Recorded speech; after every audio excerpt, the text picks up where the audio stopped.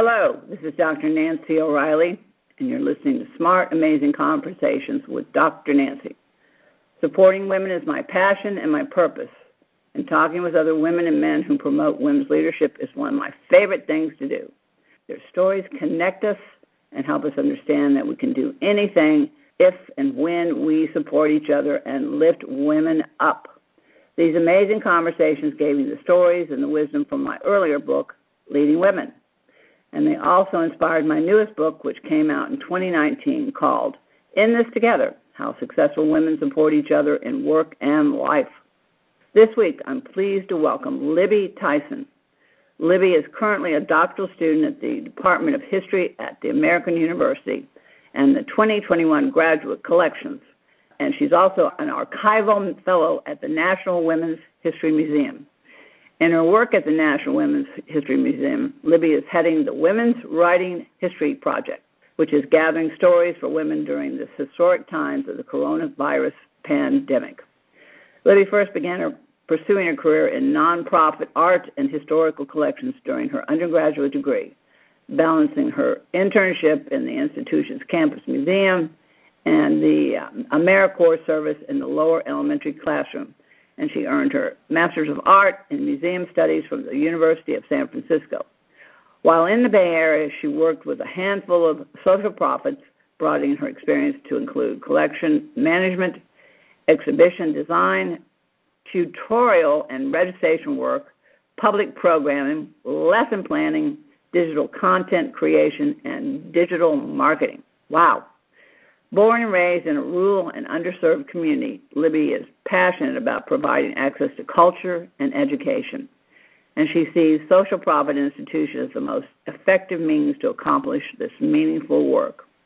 Libby eventually hopes to serve as the curator of an arts or historical social profit organization. I'm very pleased to welcome Libby Tyson to Smart, Amazing Conversations with Dr. Nancy and to find out more about the Women Writing History Journaling Program. Welcome. So, Libby, I just did a wonderful introduction about you, and now you and I are going to talk about you. And I always start these conversations out very much the same way each time, and that is, tell me about you, your personal story, how you got to be you, and who am I talking today with? So how did you get to be the Libby that's talking to me today? Oh, wow, that's such a big question. Okay, well, I wish that I could say that I had a career in museums in mind whenever I was growing up. To be quite honest with you, I didn't. And I never really considered museums as a potential career path or site of employment for myself until I was much older. But I will say growing up, I was raised kind of in a more rural area. And because of that, my family went to museums when we could. So like vacations or if we went to, we drove into town. And so I think there was probably this subconscious connection in my brain between museums and fun that I learned early on. But what really got me into this sort of work was when I was an undergraduate student, I began interning at my campus museum, and I also worked in the archives on campus. And those experiences, I did that for several years. And those years really opened my eyes just to the field. And I felt like the work was very challenging. And I felt like the work itself, not only was it challenging, but it also was rewarding, and it's something that made me think in different ways. And I'm someone that I like being pushed to think differently.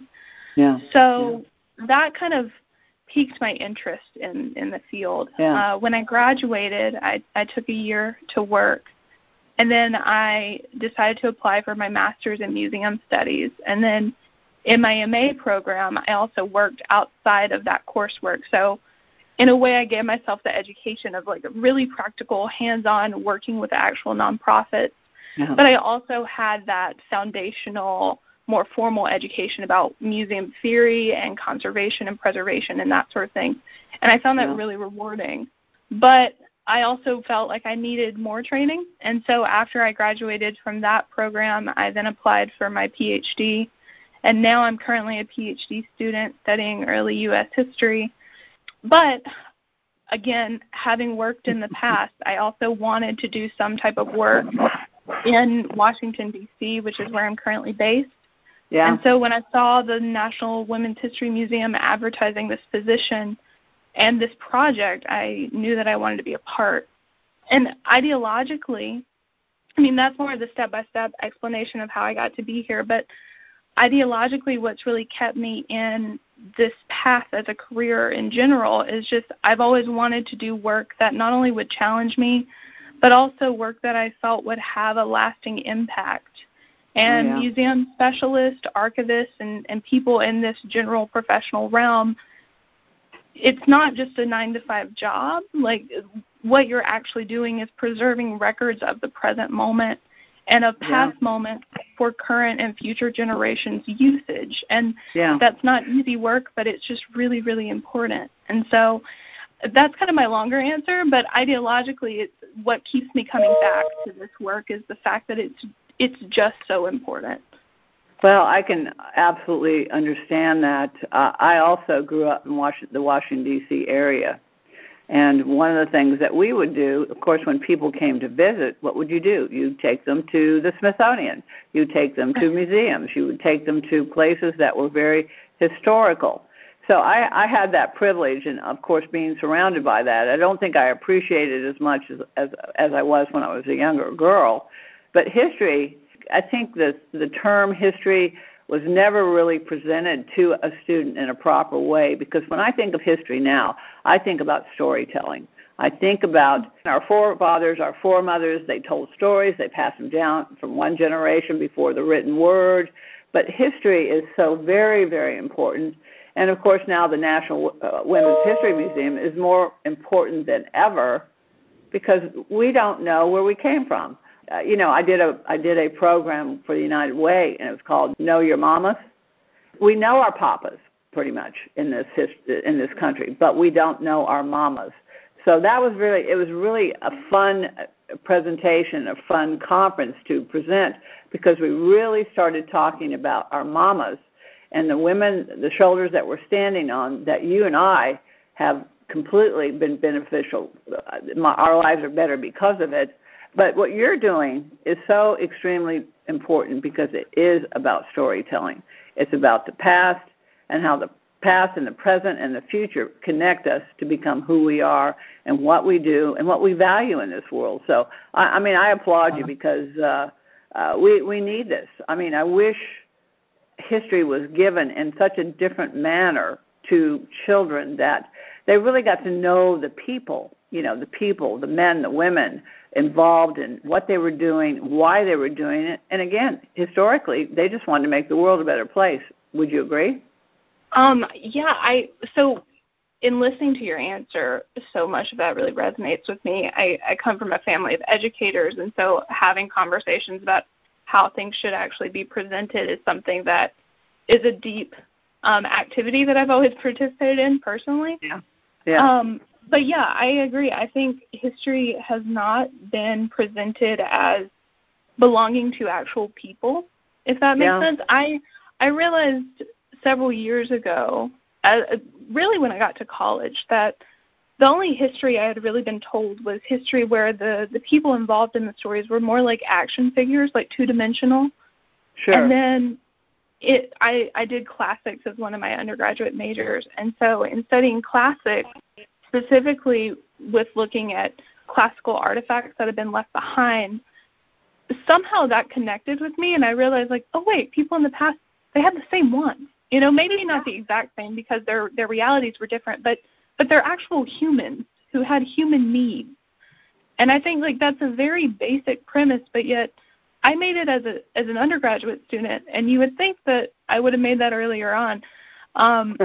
It's really a challenge. And I wish that people would present history as human, the stories of being human and what it is to mean to be human. And all right, well, let's talk about the National Women's History Museum. You're doing your training there, your internship there, and it's so very valuable. And hopefully one day you will be one of their curators. But talk about that. Talk about what the mission of the museum is. And it's been around a while. Talk about just the history of the museum itself.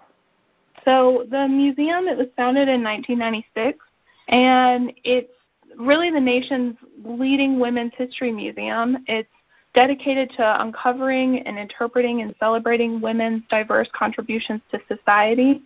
And it also does historical preservation, but it also has educational outreach efforts. And in conducting all of these activities, the museum brings to life the countless untold stories of women throughout history. It also serves as a space for everyone to inspire and experience and collaborate and amplify women's impact in all time periods. And well, I'm sure you're aware that I've also been very much involved with the museum as far as sponsoring different projects and being very much a supporter.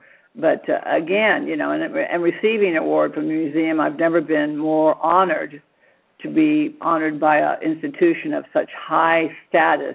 But again, they're also talking about eventually a physical setting for the museum, which I think, like I said, it's nice to be online and go see these things and maybe some of the projects that the museum is doing. But it would also be nice to have a museum that people could actually walk through the front doors and really start to resonate with what they see, letters, different things that belong to different women, people in the history, the archival information that you're talking about and the pieces that you're talking about, that we could really begin to touch our history, learn our history, but also begin to touch it and make it a part of who we are. Right, yeah. I think having a physical presence would really, the museum already does so much, but I think having a physical presence would also just add to visitors' experiences in a way that a digital format it's not necessarily the same, a 1-to-1 ratio. But I will say the museum is planning to have a physical location in Washington, D.C. in 2022. I'm excited. So if you're interested, I will be there. I will be going through those front doors. You will get to enjoy that moment. Yeah, it will be very exciting. Well, we'll talk about funding in a little bit, but let's talk about something that's really, again, so very important is the Women's Writing History Project, which you're involved with, because, when we really start to journal and really tell our stories, then we find out, as you were saying earlier, then we find out that we're more alike than we're different. And I think this is where people get in trouble. They think everyone is so different from themselves, but when we really stop and think about it and start to really understand where we come from, we are more alike than we are different. So the journal, talk about that program, please.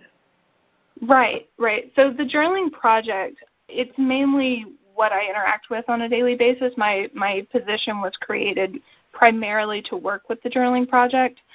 And the overall focus of the project is really just the museum was responding to the pandemic and also recognizing that the pandemic, while affecting the entire world, would also have a unique effect on women specifically, especially with jobs going virtual, and you also have childcare concerns and, some people were laid off. Like, there's a lot of different changes that the museum was recognizing that families were going through and individuals were going through during this time. And so because of that, the museum created the Women Writing History Project, which is a space where people can donate their pandemic and coronavirus journals. So a lot of people either took up journaling or they were active journalers, and then their journals reflected the changing times and the pressures that were brought on by the pandemic. And so the museum wanted to create a space where people could share that information and then contribute to a larger archive of pandemic journals. So what are some of the themes that you see in these journals? I've talked to many people about their emotional and their psychological as well as their physical presence during we're still going through it, but some of the things that they experience. What are some of the journals saying about their experiences?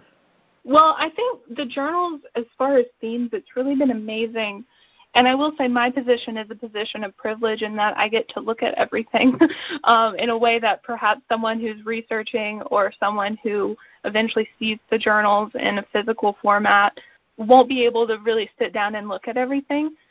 And from that, I will say the themes really vary. As far as mental health, there have been several journals, like a good majority of journals, that talk about struggles with mental health, struggles with staying inside and being quarantined.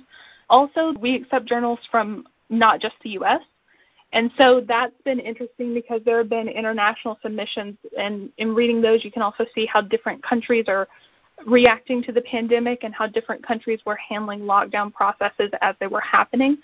So there's that, but also there are really basic things within the journals as far as like joyous moments. Not to say that joy itself is basic, but there's one journal that I'm thinking of specifically where the person she wrote about the tea that she had that day and how the tea that she had was just wonderful and it was a bright spot to her day. And so I think the journals really speak to bigger themes, but then they also allow readers to see like the smaller moments where people are finding peace within harder times. There's not really one overarching story because there are so many and they're so vast, but at the same time they're really beautiful. I guess that's the underlying thread. It's like they're really, really beautiful and very intense. Well, I mean, historically, if you stop and think about the coronavirus and you think about what's been going on for almost 2 years, it really will be one of the historical points in overall our history when we compare it to the Depression. We can compare it to many, many other epidemics and so forth, but this one will really stand out because it affected the whole world. It wasn't just the United States. It was all over the world. And I think in some ways the virus the pandemic has brought us together, because really it has kind of, the ground level has kind of been neutralized. We're all about the same level when we've been experiencing this. And so I think we can really relate to one another better than we ever have been able to do so. I think one of the important things also from the pandemic that has occurred is that relationships. We have learned that relationships are so very, very important. And this has been a very positive time in many respects. And hopefully we're going to start to see the other side of the mountain. I think we've hit the top of the mountain, so I think we're starting to see the other side of the mountain. But I mean, that is my hope. But I hope we, and you're probably right in the middle of this also. But it's called lessons learned. What have you learned yourself, Libby, from this experience, not only the position and the internship that you've had in your doctoral program, but what are some of the lessons that you've learned from all this? That's a big question. I think for me, to contextualize when the pandemic hit in my life, I graduated from my master's program in December of 2019. Yeah. And then I was essentially on the job market when the pandemic happened, because my plan was many graduates were going, wait a minute, I'm living at home and I just graduated and I can't find a job. Yes, I understand. Right, go ahead. Exactly. Yeah. So I was going to spend a few weeks with family, and that turned into much longer. Just because you got to know your family really well, didn't you? Again, it's a good thing that I like them. We get along well. Yeah, it really does help. It wouldn't have been great if you didn't like each other. So lessons learned. Right. Yeah. Yeah. So I think you found out family is really important, didn't you? Well, right. I've always been really close with my family, but I think one thing that the pandemic really showed me, both from this position and my personal perspective, is just how creative individuals are. And in a way, that's given me hope at the resourcefulness that I ended up utilizing because, I went to my master's program in the Bay Area. Before that, I lived in Washington, D.C. Those are both very cities, urban spaces. And then I went back to live with my family. Walkabout cities. Yeah, they're walkabout cities. And my family is not urban. They do not live in an urban space. And so that was a huge adjustment. But because I had to move so quickly and then I was just kind of in a rural space again, it made me adapt. And I started letter writing, and I was really putting in effort to reach out to my friends. And so personally, I think that was kind of amazing to see that change in myself and to see how I was processing needing the connection that I was used to having from people who weren't related to me. Not to say that I wasn't thankful for the family time, but, I missed friends. Personally, there's that. I will say, too, the journals themselves, one thing that's interesting is they are in so many different formats that I've seen. So, for instance, we didn't really put parameters on the format of the journals.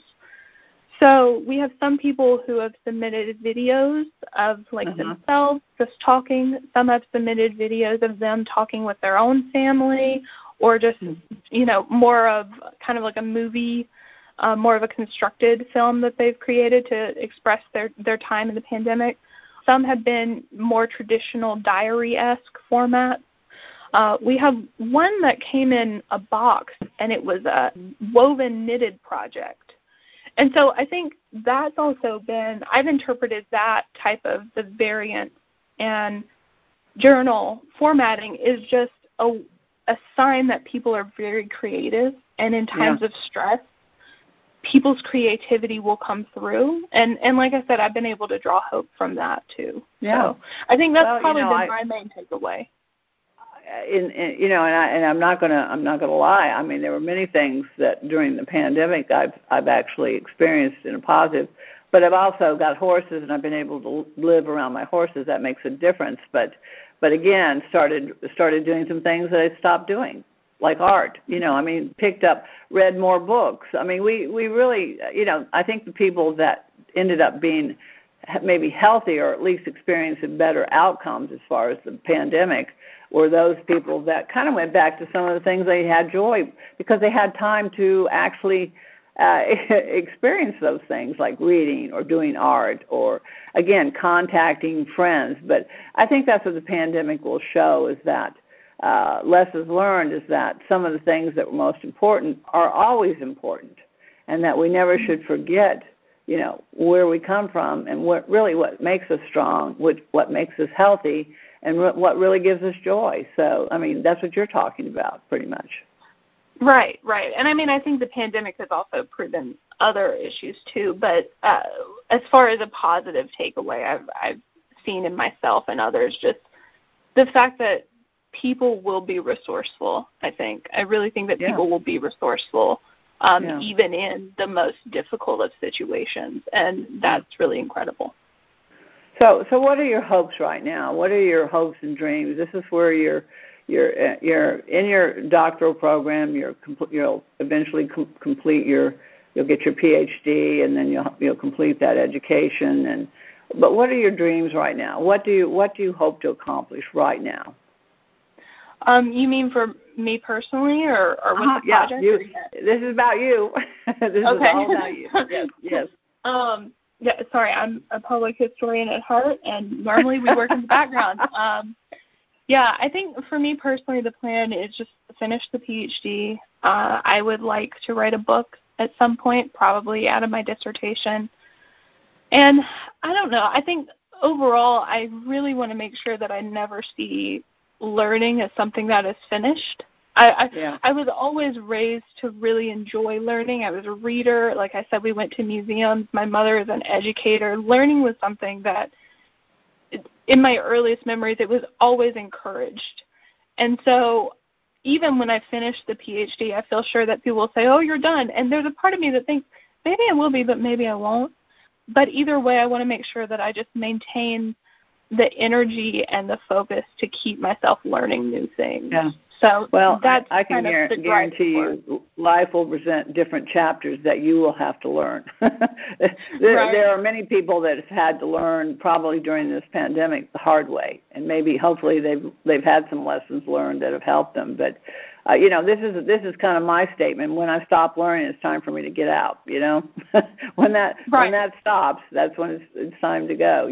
Like I said, I do these conversations because I learn something each time I sit down with someone new, and something comes from it that helps me to understand something about myself and something about the world. So what you're doing is so extremely valuable. To be a part of the History Museum, the Women's History Museum, is, to me, probably one of the greatest things you can possibly do, to leave behind the stories, to leave behind the the accolades of who and what has happened that makes us who we are today. So, all right. Well, how do we learn more about all this? And where do you invite people to go at this point? Again, we don't have the physical museum yet. Hopefully, 2022, as you said, we'll all be walking through those front doors. But for now, where can they go to get the information that we're talking about today? Right. So there are several ways to contact both the museum and then me and then the project itself. As far as social media, the museum is active on Facebook, Twitter, and Instagram. So you can either look up or anyone interested can look up the museum, just National Women's History Museum. It should pop up, but the official handles are at Women's History, so WOMENS History, on Facebook, Twitter, and Instagram.